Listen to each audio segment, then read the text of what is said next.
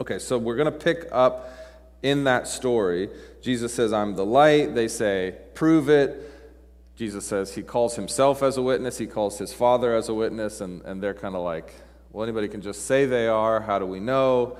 And Jesus says, well, you'll know I am he when the Son of Man is lifted up. And they don't know what he's talking about yet, and he's talking about his crucifixion. So they will actually participate, because these are the ones that, spoiler alert, will eventually arrest him and try him and convict him of leading the people astray, and then he will be crucified. And they're actually fulfilling his prediction that he will be lifted up. And it's through the lifting up of the Son of Man that all people will come to see him as the Savior. And so Jesus predicts that. He says, you'll know when you see me lifted up. They don't know what he's talking about. That's right there at the end of verse 28, 29. And then let's pick it up and read it together, starting in verse 30. And as he was saying these things, as Jesus was saying these things, many believed in him. But then Jesus said to the Jews who had believed in him, so it seems like he's talking about the same group, he says to them, if you're taking notes, circle if you continue in my word, and the word continue there is actually the same Greek word as remain, which we'll see twice more in this passage, so I just want to point that out. When the English translators, I don't know why they changed it to continue, clearly he's got a theme, remain, remain, remain. So if you remain in my word, you really are my disciples. You will know the truth, and the truth will set you free. Pretty famous line. Have you heard that before? And the truth will set you free. Then these Jewish people, they responded. They said, hey, we are the descendants of Abraham, they answered him. And we have never been enslaved to anyone. How can you say that we will become free? How can we be free if we've never been enslaved? Jesus responded, truly I tell you, everyone who commits sin is a slave of sin. A slave does not remain in the household forever, but a son does remain forever. So, if the Son, and that's intentional, you see the capital S there for son, and a lowercase s in the sentence before. If the Son sets you free, you really will be free. You are free indeed, your translation might say. I know that you are descendants of Abraham, but you are trying to kill me, because my word has no place among you. You see, are you seeing the theme here? My word has no place among you. My word can't remain among you. It finds no place to rest its head. You reject it. It can't remain in you. So you're trying to kill me. Verse 38. I speak what I have seen in the presence of the Father. So then, you do what you have heard from your father. What do they mean? What is it? You got to picture them. What is he talking about? Your father. Don't worry, it gets even hairier as we go. Remember, Jesus we talked about this last week, has changed his tone a bit. It's much more confrontational. Before it was, sort of nice Jesus, revealing who he was, doing miracles, showing himself to be the Messiah, the one sent from God. And now he's come and he's created the controversy. It's building, building, building. So he says, you do what you've heard from your father. We don't know yet where he's going with this. We'll find out in a second. They say, our father is Abraham.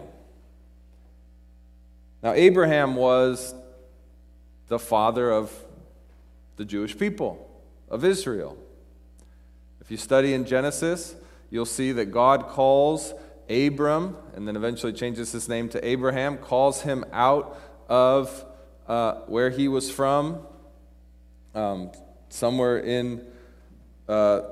He's got further east and calls him west towards what is now Israel and near Jerusalem. And Abraham comes and leaves his father's household, just as God has said, and travels with a caravan of people and starts a new family because God told him to. And so this family then becomes what is known as the people of Israel. And so they say, Abraham's our father. Jesus replies, if you were Abraham's children, you would do what Abraham did. But now you are trying to kill me, a man who has told you the truth that I heard from God. Abraham did not do this. You're doing what your father does. So he keeps coming. Who's your dad? Who's your father? Okay, then they get mean. And you might not see this, or you might not know this. They say, we weren't born of sexual immorality, they said. We have one Father, God. Now, probably what's going on here is they had heard the rumors. You know what the rumors are? That that Mary was a virgin when she got pregnant. That story was probably already going around about Jesus. That he actually had this supernatural origin. And they're making fun of him. Well, we weren't born of sexual immorality like you are. We know the story that's told about you is to cover up that your mom had sex outside of marriage and you were born outside of marriage, and Joseph isn't even your father. So they're making fun of him. They say, we weren't born like that. We have one Father, God. So Jesus doesn't like that. Nobody likes it no son likes it when their mother is dragged through the mud. So Jesus says to them, verse 42, Jesus said to them, if God were your Father, you would love me, because I came from God and I am here. Another I am statement. Just slides it in. Talked about that last week. For I didn't come on my own, but he sent me. Why don't you understand what I say? Because you cannot listen to my word. Now it comes out with it. You are of your father, the devil. And you want to carry out your father's desires. He was a murderer from the beginning and does not stand in the truth, because there is no truth in him. When he tells a lie, he speaks from his own nature, because he is a liar and the father of lies. Yet because I tell the truth, you do not believe me. Who among you can convict me of sin? If I am telling the truth, why don't you believe me? The one who is from God listens to God's words. This is why you don't listen, because you are not from God. It's getting intense. So the Jewish authorities do what anybody does when they're called out like this. They turn to some pretty, even more insulting tactics to try to knock Jesus off his block. What do they say to him? Look at verse 48. The Jews responded to Jesus, aren't we right in saying that you're a Samaritan and that you have a demon? Right? Character assassination. I was like, one thing to call him, say his birth was illegitimate and he was born out of sexual immorality. It's another thing to call him a Samaritan. That was the most insulting thing that you could say to a Jewish person. Now, this, of course, doesn't bother Jesus. Jesus has already come. He knows he's come not just to save the Jewish people, but all peoples, including the Samaritans. And we've already had this beautiful picture, or this story that John has reminded us of when Jesus comes to the woman at the well, a Samaritan woman, and brings her the living water of life. But they are trying to get him angry. They're trying to expose him, and they say, "You're crazy." Saying somebody has a demon is kind of like calling somebody insane today. Completely out of your mind. Look what Jesus says. "I do not have a demon," Jesus answered. "On the contrary, I honor my Father, and you dishonor me. And therefore you dishonor my Father, because he sent me. I do not seek my own glory," Jesus says. "There is one who seeks it," he's going to say is the Father, and he judges too. "Truly I tell you, if anyone keeps my word, he will never see death." Whoa, okay. What's that mean? And you could see, and you understand the Jews, now he's saying nobody's going to see death if they keep this guy's words. So the Jews said, verse 52, "Now we know that you have a demon. Now we know that you're insane. Abraham died, and so did the prophets. You say, if anyone keeps my word, he will never taste death. Are you greater than our father Abraham, who died, and the prophets? They died too. Who do you claim to be?" Now Jesus has been making it clear for a while now who he's claiming to be. He'll make it very clear now. But he first says this. He says, "If I glorify myself, my glory is nothing. My Father, about whom you say he is our God, he is the one who glorifies me. You do not know him, but I know him. If I were to say I don't know him, then I would be a liar like you. But I do know him, and I keep his word. Your father Abraham rejoiced to see my day. He saw it and was glad." And the Jews replied, "You aren't 50 years old yet, and you've seen Abraham?" Again, who do you think you are? Jesus said to them, "Truly, truly." And whenever Jesus says truly, truly, he's about to say something important. "Truly, truly, I tell you, before Abraham was, I am." And what do? They know what he's saying. I am was the personal name that God gave to Moses in the burning bush. When Moses asked, "What should I call you when the people ask me, 'Who sent you to set us free?' And God says, 'Tell them I am that I am, Yahweh." And Jesus is clearly saying, before Abraham was even born, I am. I am God, he's saying. So they picked up stones to throw at him, to kill him, to execute him for leading the people astray and speaking blasphemy about God, which was punishable by death in the Jewish law. But Jesus was hidden and went out of the temple. So we got a lot going on here. We got a lot of insulting. We've got a lot of truth and lie and the devil and where are you from and who's your father and all the stuff. I mean, this is a pretty gritty conversation. So I want to try to pull out a few what I think are really important takeaways from this dialogue. It's important to say that they do eventually kill Jesus. Just remember that. So Jesus knew the motives of their heart. He truly knew what they were after. And even though he's hidden because his time had not yet come and he goes out of the temple, it's not because he's hiding from the death that he knows is awaiting him, because Jesus has made it clear, I've come to die as a sacrifice for my people. But this exchange is helping us see the heart behind the action, and hopefully it helps us discern our heart behind our actions.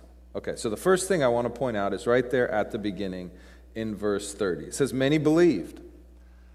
So you're thinking, oh, this is good. And other times in John, many have believed. And so we're thinking, okay, many heard what he said about being the light, and I am he, and they accepted his testimony.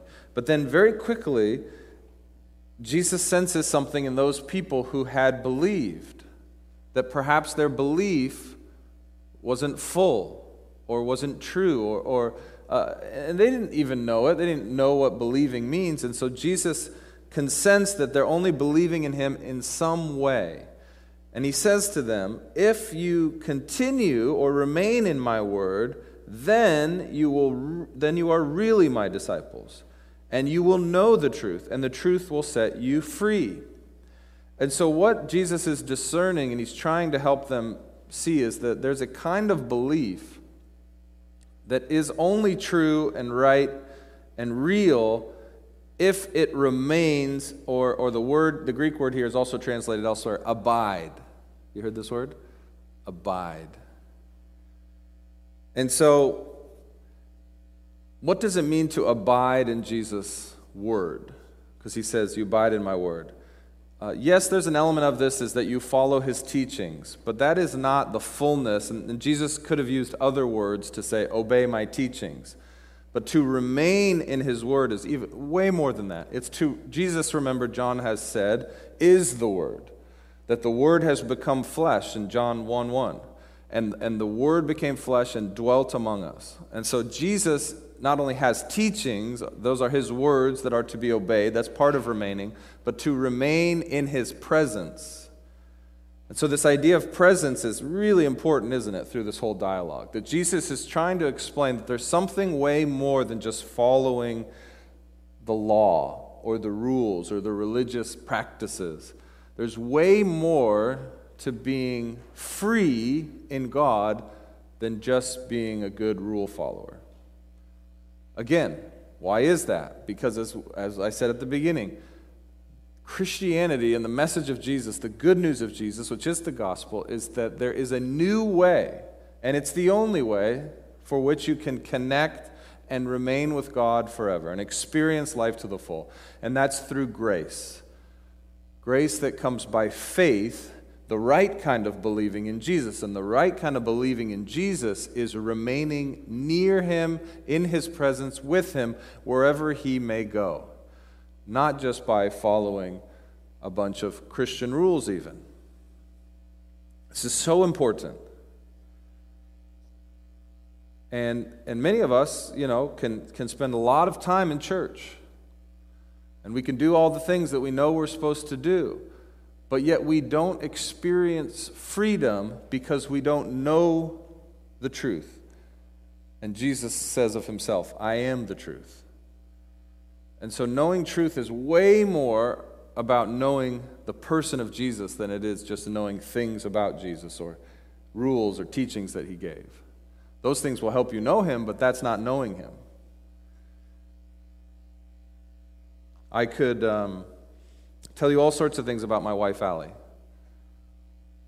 I could tell you about all her accolades. I could tell you even about struggles she's had in her life, and you could know her in some way. I could say, if you do these things, Allie will really like you. She will want to hang out with you. But you won't know her just by me telling you about her. You could take I could teach a 5-year class on who is Allie Evanger. And you wouldn't know her. You'd know her by remaining and staying in her presence for some period of time. It's the same with God. It's the same with Jesus. When you know the truth, Jesus, will set you free. Remaining in Jesus, remaining in his word, in his presence, in his person, on his way, will lead to a life of freedom. How can that be? That seems so restrictive. If I got to remain where he's going, then I always have to walk where he wants to walk. Yeah. And the question is that more freedom than the other way, which is the way that the world has taught us, that you go your own way, you pick your own way, you pick your own truth. You're in charge of your own life. What's true? What's free? And what's pretending to be free? That's the question we have to ask ourselves. So if we remain in him, we are his true disciples, and we will be set free. This is such a profound... I could just preach a whole sermon on just that. I probably should have. But This is such a amazing and important declaration by Jesus. Hopefully it comes to life as we look at the other things that he has to say. So what's the next thing that he says that we need to try to understand? Well, he starts to talk about slavery. Okay? Now what's interesting, did you hear that the Israelites or the Jewish leaders like, how can you say we need to be set free? We've never been enslaved. And it's just like, who you joking here? You were enslaved in Egypt. You were enslaved by the Babylonians. You were enslaved by the Assyrians. You were enslaved, the Romans are currently enslaving you, and you pay taxes to the, like, what is he talking about? Well, they're hearing it like, we've never been enslaved to the point of having to worship other gods. So they're saying, in that sense, we've been free, so we don't need to be free. So they get that Jesus is talking about some other kind of slavery than just indentured servitude or something like that. So I don't think they're just sort of ignorant of their history. I think they're saying, I think you're talking about something else, Jesus, and we're free. We can worship God just as we like. And Jesus says, well, not so fast. Not so fast. He says this, verse 34, truly I tell you, everyone who commits sin is a slave of sin. Everyone who commits sin is a slave of sin. And then he goes on to tell this interesting analogy. He says, a slave does not remain in the household forever, but a son does remain forever. So if the son sets you free, you really will be free. So what's Jesus getting at here? I think this is an important theological truth that we see again and again in Scripture. So let me go, and I want to read together Romans 6, 5 through 11. Talks about the same idea of sin being like an oppressor, that we become a slave to sin. So this is the Apostle Paul writing after the life, teaching, death, resurrection, and ascension of Jesus, and he is picking up on the teaching of Jesus, saying this, if we have been united with him, that's in Jesus Christ, in the likeness of his death, we will certainly also be united with him in the likeness of his resurrection. So what he's saying is, when you remain in Christ, you die with Christ, and your sin dies with Christ on the cross, and you are raised up to a new life with Christ in his resurrection. Like there's this amazing union that happens until your life of sin and death experiences a death on the cross, and you experience a resurrection to new life.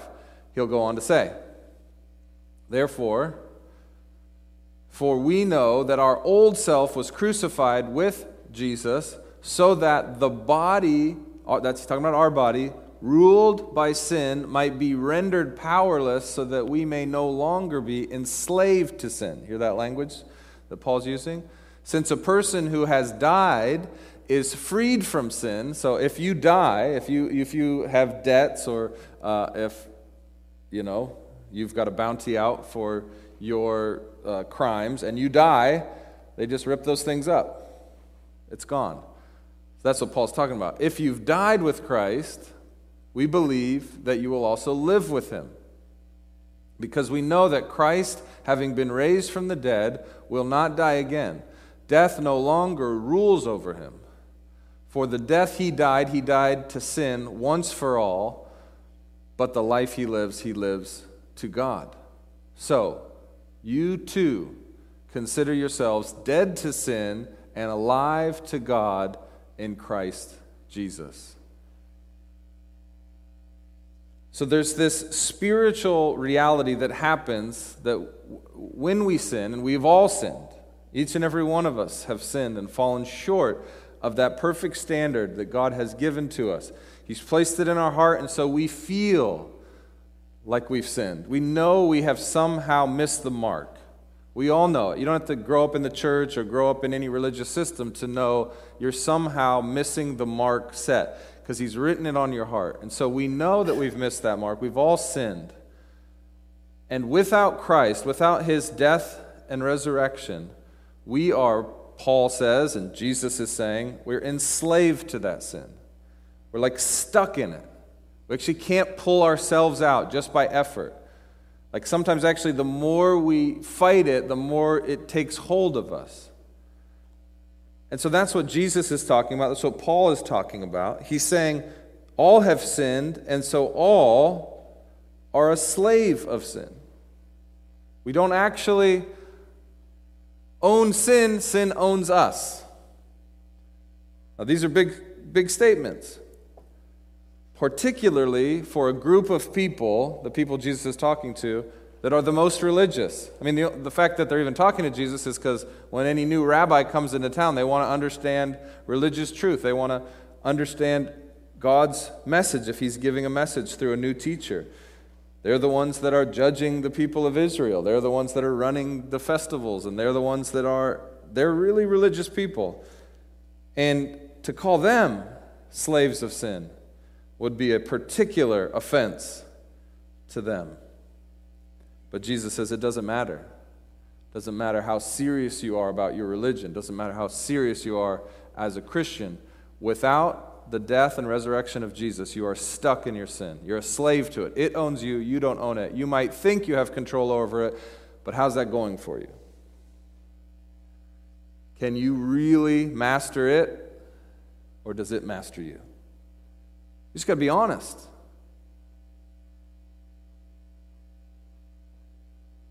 I was a slave to sin.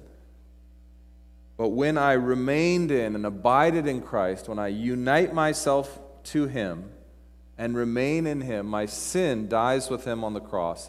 And I no longer, it's not that I no longer sin, it's that I no longer am a slave to sin. That's the great promise of the gospel. And it's the truth that will set you free. But you have to admit, first and foremost, who you are. Are you a slave or are you a son? And Jesus will say there's only one way to become a son of the Most High God, and that's by remaining in me. Not me, but Jesus. Remaining in Jesus for your whole life. Uniting your life to his life. That is the way to become a spiritual child of God and no longer a slave. So let's dig into that. Slave or a son? So they're like, okay, I don't believe that, you know. They're not thinking that. And so Jesus uses this analogy. He's basically saying, hey, there's lots of people. And this is probably, it's hard for us to understand because our household tends to be kind of a very small, unit, right? Like I've got 2 boys, so we've got a house of 4, okay? But back then, the household was much bigger. I mean, everyone sort of worked for a wealthy household. And so when Jesus is thinking here, he's just thinking about the household unit, which would have included extended relatives, there would have been servants. And the word slave here is not slavery in the way we came to know it in America. It's more of indentured servitude. So you have some debt to this wealthy, landowner, or patron, and you can't pay that debt, and so to pay it off, you become a bond servant. So that's the word here for slave. So it's people who have become bond servants under someone who has more power and control than them.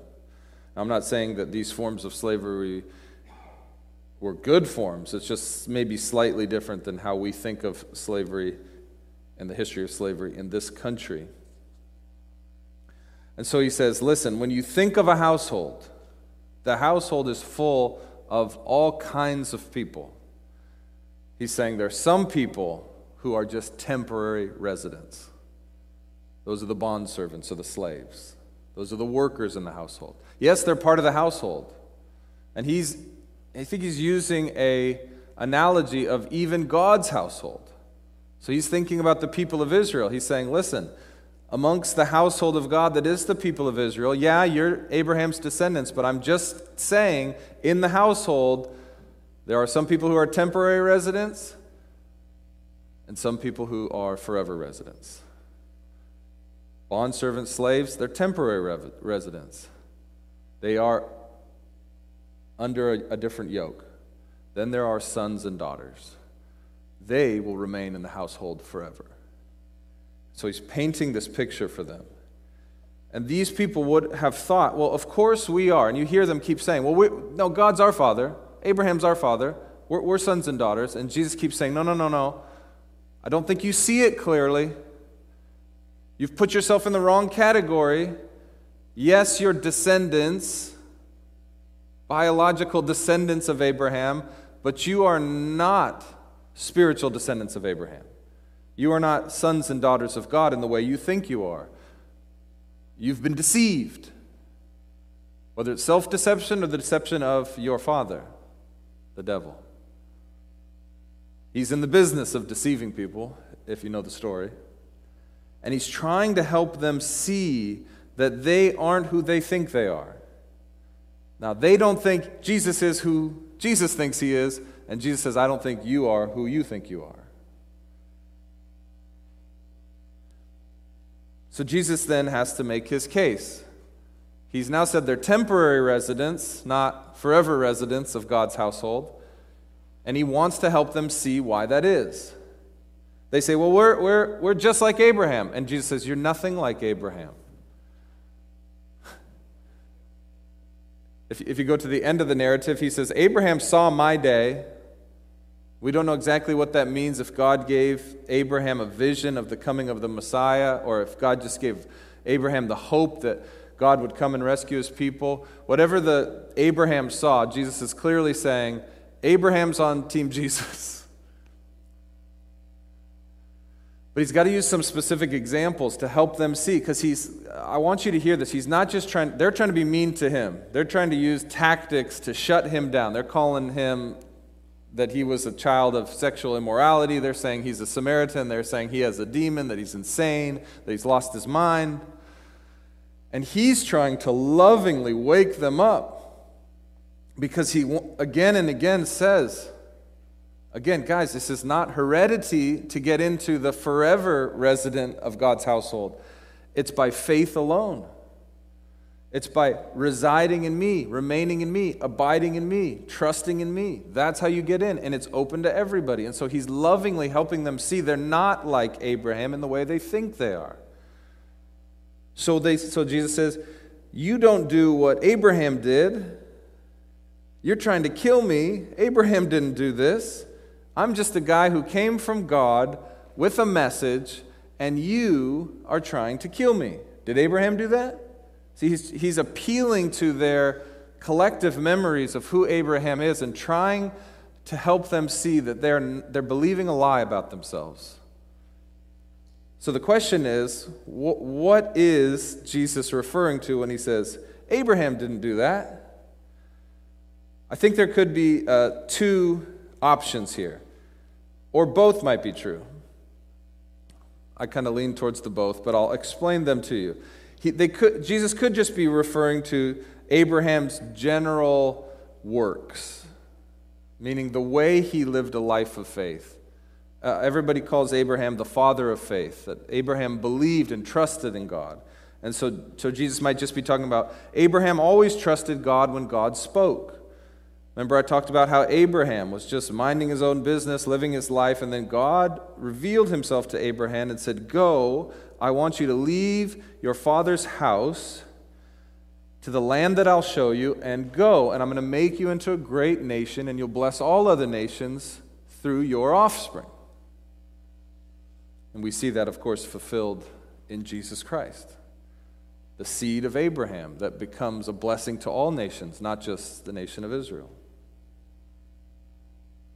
So they could be referring to this general sense. Now, Abraham trusted God when God said, I want you to go sacrifice Isaac, this long-awaited son, and I want you to sacrifice him to me. And Abraham goes through the whole setup, and he gets it all ready, and he's trusting in God to the very last minute, and then God shows up and sees, Abraham, I see that you trust me, and he gives Abraham a ram to sacrifice in his son's place. Again, another picture of Jesus is the sacrifice that God will send to spare us. But Abraham just lived this life of faith. Not perfection, but a life of faith. And so perhaps there's just this general sense in the things that Abraham did, the way he lived. I don't see you guys living like that. Now, I had the thought this week, and I could not confirm it in reading any of the scholars, so I just want to say it's a hypothetical. We don't know exactly, when Jesus said these words, what he had in mind.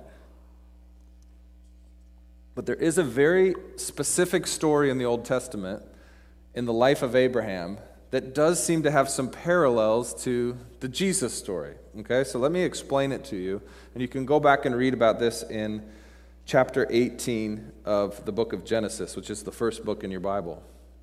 So Abraham is living in tents in the desert, and he hasn't been able to conceive a child, and him and his wife Sarah are very old, way past childbearing years, and then 3 messengers or visitors come. It's a very strange story, and you're not quite sure who these visitors are. I mean, they're out in the middle of nowhere, and these visitors come, and you come to find out as you go through the narrative that these are clearly heavenly messengers, visitors, angels at a minimum, that have somehow come in the form in which Abraham can interact with them and feed them, and Abraham comes out to them as he sees them coming, and he bows down.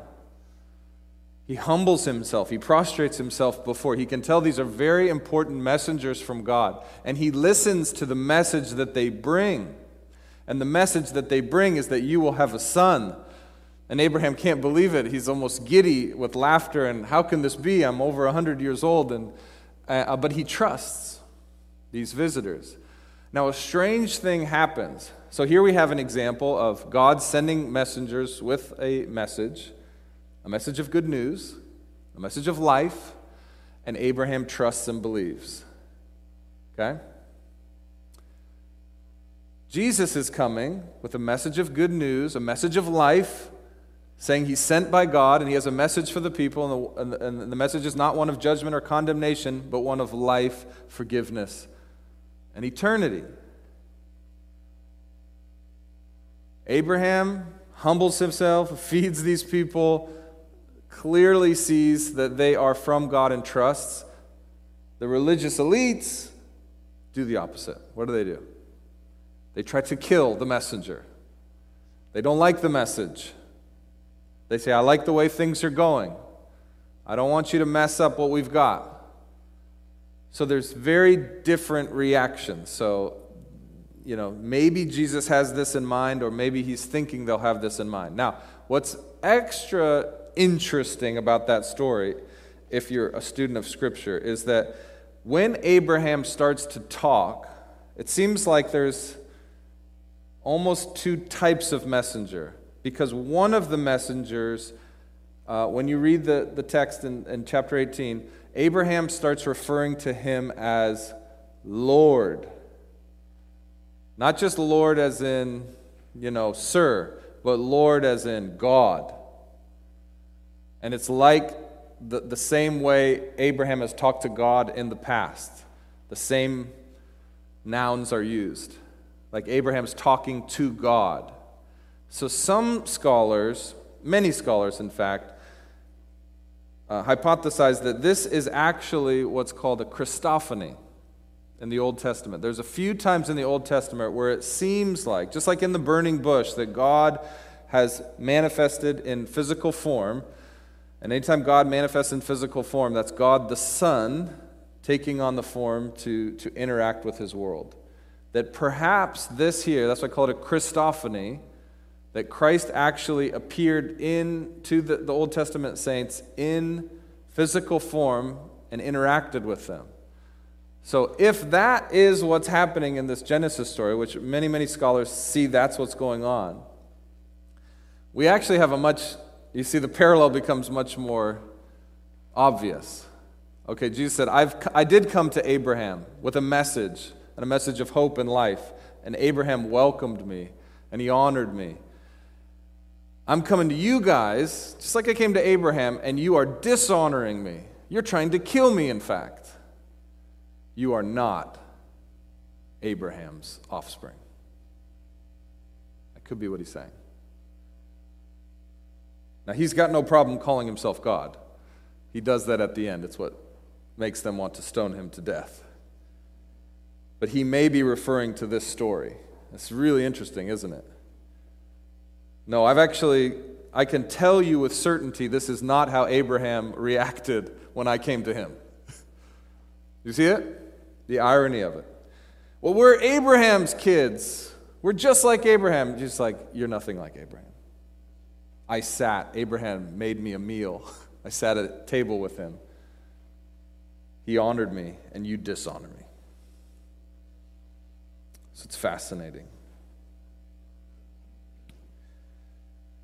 Now, regardless of what Jesus is trying to get them to see, the conclusion is clear, right? That Jesus does not believe that they are the spiritual offspring of Abraham. They are not children of faith. They are children of works and law and earning your way into the favor of God, where Abraham was one who trusted God by faith and received the favor that God put upon him. And so this should remind us of another conversation that we read about in John chapter 3 when we're talking about who's your father, right? Who's your family? What household are you in? When Jesus tells Nicodemus, and Nicodemus is again like, what are you talking about? Because Jesus says, you must be born again.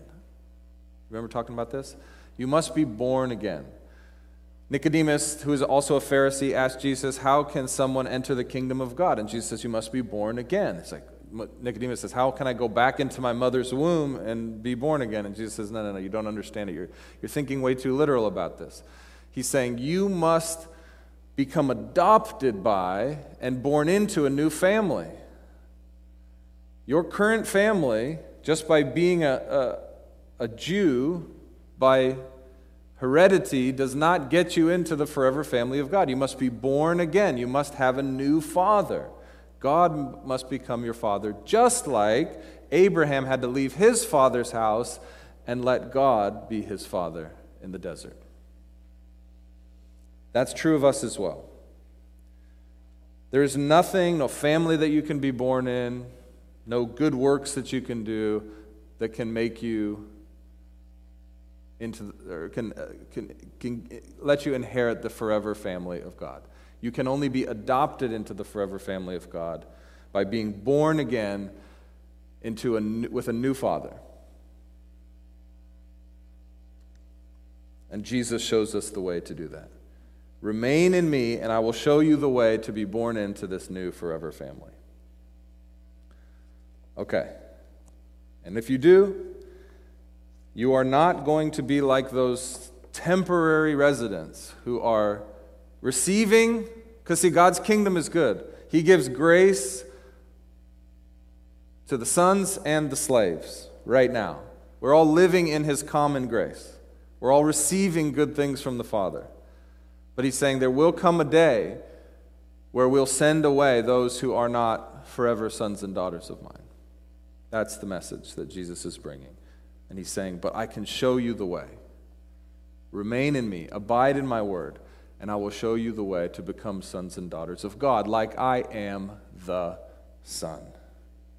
It's beautiful. Okay, so if Jesus is helping them try to see whether they are like Abraham and truly sons and daughters of the Most High God, a forever resident or a temporary resident, I think He wants to help us try to see if we're a forever resident or a temporary resident. Are we a slave or a son in this analogy? Now, to help us answer that question, we have to get really specific like Jesus does about everyone has a father. And Jesus brings up this other interesting thing. He says, no, your father is the devil. Well, why'd you have to go there, Jesus? Well, in the Gospel of John, John likes to make things very black and white, so he pulls out the stories that are very black and white. And so he's trying to help us see that there are multiple ways in which we can be deceived. And one of them is by living into the affirming words of our father, the devil. Now, who is the devil?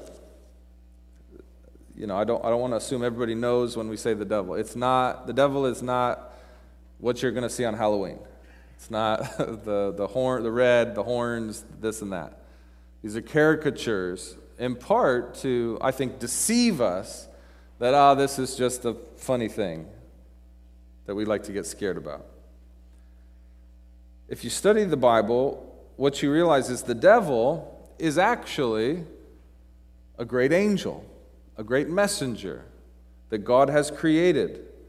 Even before he created the foundation of earth, he created, we don't know how many, a numerous number of these spiritual beings called angels. Now, some of those angels, led by the devil, rebelled against God and didn't like the things God said. They liked what they thought, and they said better. And the Bible tells us that they rebelled against God. Now, the level of detail we have sort of ends there, but it's important to remember that this devil is not the caricature we have in our head, but he is an angel masquerading as an angel of light. And he comes into the world. First we see him in Genesis chapter 3, deceiving Adam and Eve, the first humans, and getting them to doubt whether God is a good father. And actually saying he's not a good father. And you can't trust him. And he's just out for himself, and he's not out for you, and it's better if you just go your own way. And the devil continues to work in the same ways to lie about what is good, what is evil, what is right, what is wrong, if God is good or if God is selfish. And so the people Jesus is talking to, they understand who this biblical character is. They understand, I think, that the devil is real in the world to some degree. We don't know exactly how they understood it when Jesus said this to them, but they clearly are offended, okay? And they'll turn and say that Jesus has a demon, and the demon is just, again, another fallen spiritual being created by God for God's glory, but that has rebelled against that task to seek their own glory and to fight against the glory of God. And so they're saying, no, Jesus, you are of the devil. And you have a demon. So who's telling the truth? So, when we get into that conversation, it then brings, I think, to life even more fully this analogy of the household and who remains in the household and who doesn't remain in the household, the temporary resident versus the permanent resident. It's part of the why I love this picture puzzle that Jesus builds for us here. I think there's a few additional implications of it that I'll add to what I just said. The first thing I love about it, by Jesus bringing the devil into the picture here, is I think we can imply from this that Jesus is saying, even the devil is a slave of God. And he only has access to the Father's house, which is creation, at the allowance of the Father, at the allowance of God, which means that his access can be revoked at any moment as God chooses. And God will revoke his access at some point. Now, a million questions pop up in your head. Why is he even allowed access? Well, you're going to have to ask God that question. But I love the fact that all created beings living in God's creation are either sons and daughters of God, forever residents, or temporary residents, including the devil himself and all those who fell with him in the great rebellion. That's a great truth and something to remember. He won't always be able to do what he does, which is lie, deceive, distort, and lead astray. And it's okay at that point to say amen. Amen. Okay. Now, the other thing I love about this story is that because God is not a God of dishonor, but a God of honor, as I said, he gives temporary access to all people. Why would he do that? Why would he allow those who don't want anything to do with him or want to rule or make decisions on their own and don't want to listen to his word or abide in his word or remain in his word? Why does God allow them to remain in his house? Well, the answer is because he wants to give them an opportunity to see that he's a good father. So the great truth of what Jesus is saying is he's saying any human being, Jew, Gentile, Samaritan, doesn't matter, any slave can become a son or a daughter by choosing to adopt God as father and turn from the father of lies, which is the devil and Satan.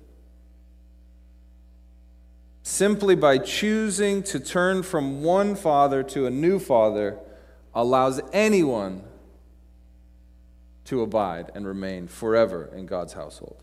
And so he waits patiently. He allows both types of people to remain and experience the blessing of being in his common grace and his goodness, so that some might turn and allow themselves to be adopted as sons and daughters. I don't want you to miss that. Jesus is opening the door to all people, not just the hereditary descendants of Abraham. And then look at verse 36. This is a beautiful truth. So, Jesus says, if the Son sets you free, you really will be free. You really will be free. Now, this is another sort of layer to this story. Remember I told you to say, notice it says sons, lowercase, and then the Son, uppercase. So one of the beautiful things is that when we come to realize that Jesus is the Son of God, means he owns it all. If we're living in the common household of God and the common grace, if the Son says, you are free, your debt is cleaned, you're no longer a bondservant, you're now a son, you will be free indeed. You will be truly free because the Son has said so. And that's what Jesus is saying. I'm the Son. I have the authority to set people free. And when you're set free, you are forever changed into a new identity. The debt is gone. The debt is paid on the cross. You are completely free now to live as a son and daughter in the house of God. Because the Son has set you free. Man, this is a layered response by Jesus. And so he is preaching to those who have ears, those who realize that they are far and distant from God, that they can become near to God and abide in God and remain in God, because the Son is inviting them, and he's saying, I will take your debt. I will pay it off so that you can be a forever resident, that you can be my brother or sister in the family. Super cool. Okay. So now I want to finish with this. Okay, so look at verse 43. Jesus says, why don't you understand what I say? So, he's frustrated, but it's like a loving frustration. Why can't you understand what I say? And then he says, I know why you can't understand, because you cannot listen to my word, because you are of your father the devil, and you want to carry out your father's desires. And he was a murderer. So you want to kill me? He's a murderer. And he's probably referring here to Cain and Abel. Back in the story of Genesis, the first murder, where Cain's heart is filled with anger and envy towards his brother, who God sees as giving a good sacrifice, and Cain's sacrifice was selfish. And so Cain kills his brother Abel. Jesus is claiming the devil was a part of that. The devil was deceiving even Cain back then, and so he's sort of the father of murder. And you want to murder me because you don't like that I'm saying God is with me and not with you. So he says he was a murderer from the beginning, and he does not stand in the truth, because there is no truth in him. When he tells a lie, he speaks from his own nature. His own nature. And that's what I want to focus in on, own nature. There's something, so sometimes you can hear me talk about truth and lie, and we think, one person's obviously knows that they're lying and lies. But that's not actually how lying and deception tend to work. Most people who tell lies believe what they're saying. It's coming out of their actual nature. So I think we can even think of that of the devil. The devil actually believed the own lie he had created in his mind, that God was not actually good, that God was withholding from him and the other angels, or withholding from Adam and Eve good things. Like, he believed it. It was coming out of his nature, because he is a liar. Not because he knows, but because he is so self-deceived that his own nature can only speak that which is not true. And so if we are trying to discern for ourselves, are we a slave in the household of God or a son or daughter in the household of God, one of the things we have to get really honest about which nature do we hear the words that are spoken in the world? From which nature do we have? Now, the beautiful thing is when you're born again, God gives you a new nature. Remember, we read it in Romans. The old self is gone and the new self. That's a new nature. And so we hear the words that are spoken in the world differently. So which of these words sounds most sweet or satisfying to you? Which of these words that I'm about to speak sound like freedom to you, right? So what is the sound of freedom? Remember we talked about, how do I know? This kind of seems free, this autonomous American dream that I can do whatever I want. Nobody can tell me what to do or how to live or what to do with my money. Or is it free to walk with Jesus, abide with him? He's the way, the truth, and the life, and I stay near him, then I will be free. Which is the sound of freedom? You got to ask yourself, to try to get at the heart of what nature are you living in or acting in? Have you been born again? So let me say, these are the kinds of things that you might hear the devil say. He'll say things like, did God really say? Or maybe you should be the one to decide what's right or wrong for yourself. Go read it. That's what the words he says in Genesis chapter 3. Always questioning what God has said. Now, there's a freedom in that, right? But it's of a certain kind of nature.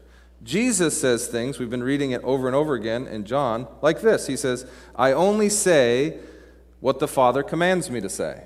I only do what the Father commands me to do. I have no authority on my own, but only the authority which the Father gives me. That's how he talks. So which one sounds like freedom to you? When you study the different ways in which people talk about freedom, and you come alive to one way or another, it could give you an insight into which nature you're living into. Now, you may have been born again, but that old self, even though it has died, it kind of, twitches and stuff every once in a while, and so you might like the sound of that freedom. But what do you know to be true freedom?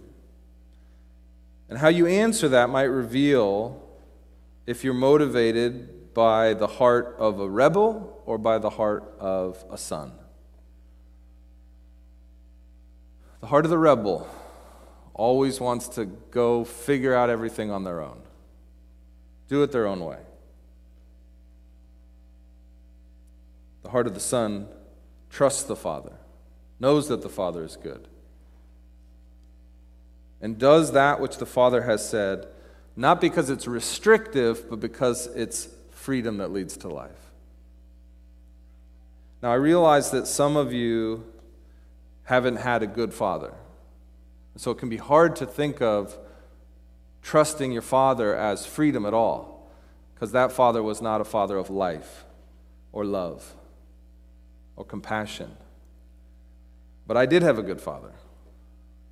And there's so much freedom. It's actually enjoyable when you have a good father to trust what they say and to be free from the burden to figure out everything on your own, to have to learn everything through hard knocks, but to actually have a father who leads you in the way of life, in the way of love, in the way of compassion. It's actually a really good thing, and it's really freeing. It's not oppressive when you actually have a good father. And God says, I want to be your good father. I am a good father. And Jesus says, the Father is good. And I think I've come to know him as my heavenly Father in a way that I do experience obedience to him, walking in his way, trusting him, not having to learn everything the other way, as actual freedom, whereas this is just pretend freedom. It's incredibly oppressive to never know where to go, to have to make every decision on your own. It's an incredibly life-giving for God to lay out the path and then to be the light to walk with you. You say, but I can't try everything. How's it going for you? Do you feel free? Or do you feel more and more enslaved to every new thing you try and how it always lets you down and how you're always chasing the next thing? Is that freedom? Or is there freedom in knowing that there is someone who knows you best, who designed you and created you, and is leading you to life? What is freedom? That's one question. There is an enemy of God, and he is wanting to deceive you out of his own nature so that you walk the path that he walked, which is to run away from his good creator. He's a temporary resident. He's going to try to mess with as many people as he can possibly mess with because he's convinced he's got it right about God, that God is selfish and all out for himself and doesn't want good things. That's just not true. And when you experience the truth, you'll see. Talk to people who have experienced it. I had it wrong, and now I see God is a good Father. He wants good things, and he doesn't leave me to figure it all out on my own. Okay. The final interaction here helps us inevitably, I think, come back to the idea of resurrection, of Jesus' resurrection as the only final place to turn to figure out who's lying and who's telling the truth. Whose father is actually God? Is it Jesus, or are the Pharisees and the Sadducees and the religious leaders? Are they sons and daughters of God? So Jesus comes, verse 48. They call him a Samaritan, and they say that he has a demon. Then verse 49, Jesus says, no, that's actually not true. I come to honor my Father, but you dishonor me and therefore dishonor the Father. My Father is a Father of honor, not dishonor. Verse 50, it says, I don't seek my own glory, but my Father seeks my glory. He will judge. And that'll become very important. Jesus could just say, no, all glory is in me. But instead he says, we'll see. We'll see. Because I don't need to glorify myself. If I am who I say I am, the Father will glorify me. If I'm not who I say I am, you don't have to worry about me. And you can glorify yourselves. That's what he's saying. It's so interesting that he answers that way. And then they call him a liar. Because Jesus says, that those who trust me will never see death. Here again, they take it very literally, and Jesus talking about they won't see spiritual death because they will all also experience a resurrection that Jesus will be the first fruits of when he dies and then risen again. And the Jewish leaders think that's even more crazy than they thought he was. Even Abraham died. Even the prophets died. Do you think you're greater than Abraham? Do you think you're greater than the prophets? And Jesus kind of says, yeah, I do. But we'll see, Either the Father will glorify me or he won't. We'll have to wait and see. And the wait and see, the answer to that comes at the end of the Gospel of John. And at the end of Jesus' story, after he's been hung from the cross, lifted up for the world to see, the sins of the world put on him, and then he's buried in the grave. And at that point, you could just imagine these people that Jesus spoke to on this day, where he said, well, the Father will either glorify me or he won't, thinking that they'd won. They'd finally got to Jesus. He hadn't slipped away this time. They'd finally put an end to this outrageous lie that God took on flesh, was born of the Virgin Mary, that lived the perfect life, that Jesus was who he said he was. We've put an end to that. We've saved the people from the lie. He's buried in the grave, and we'll never have to hear from him again. Oops-a-daisy. On the third day, he rose. And Jesus says to the Pharisees, he says, "You say that God is your God. I say that God is my Father." And on the third day, Jesus was raised to life again. Who raised him to life? His Father. The Father of life, the good Father, proved that Jesus was who he said he was, that he was the one in the truth, and they were of their father the devil, living in the lie about who Jesus was. And the resurrection proves it. It vindicates everything that Jesus had been revealing to people, hoping that they'd see. But he realized that he had to be vindicated. God had to glorify him. He couldn't just glorify himself. And when he rose from the dead, God glorified him and proved to all his opponents that he was, in fact, the way, the truth, and the life. And no one can come to the Father except by remaining, abiding, and walking in the Word become flesh, the Son, Jesus Christ. Let's pray.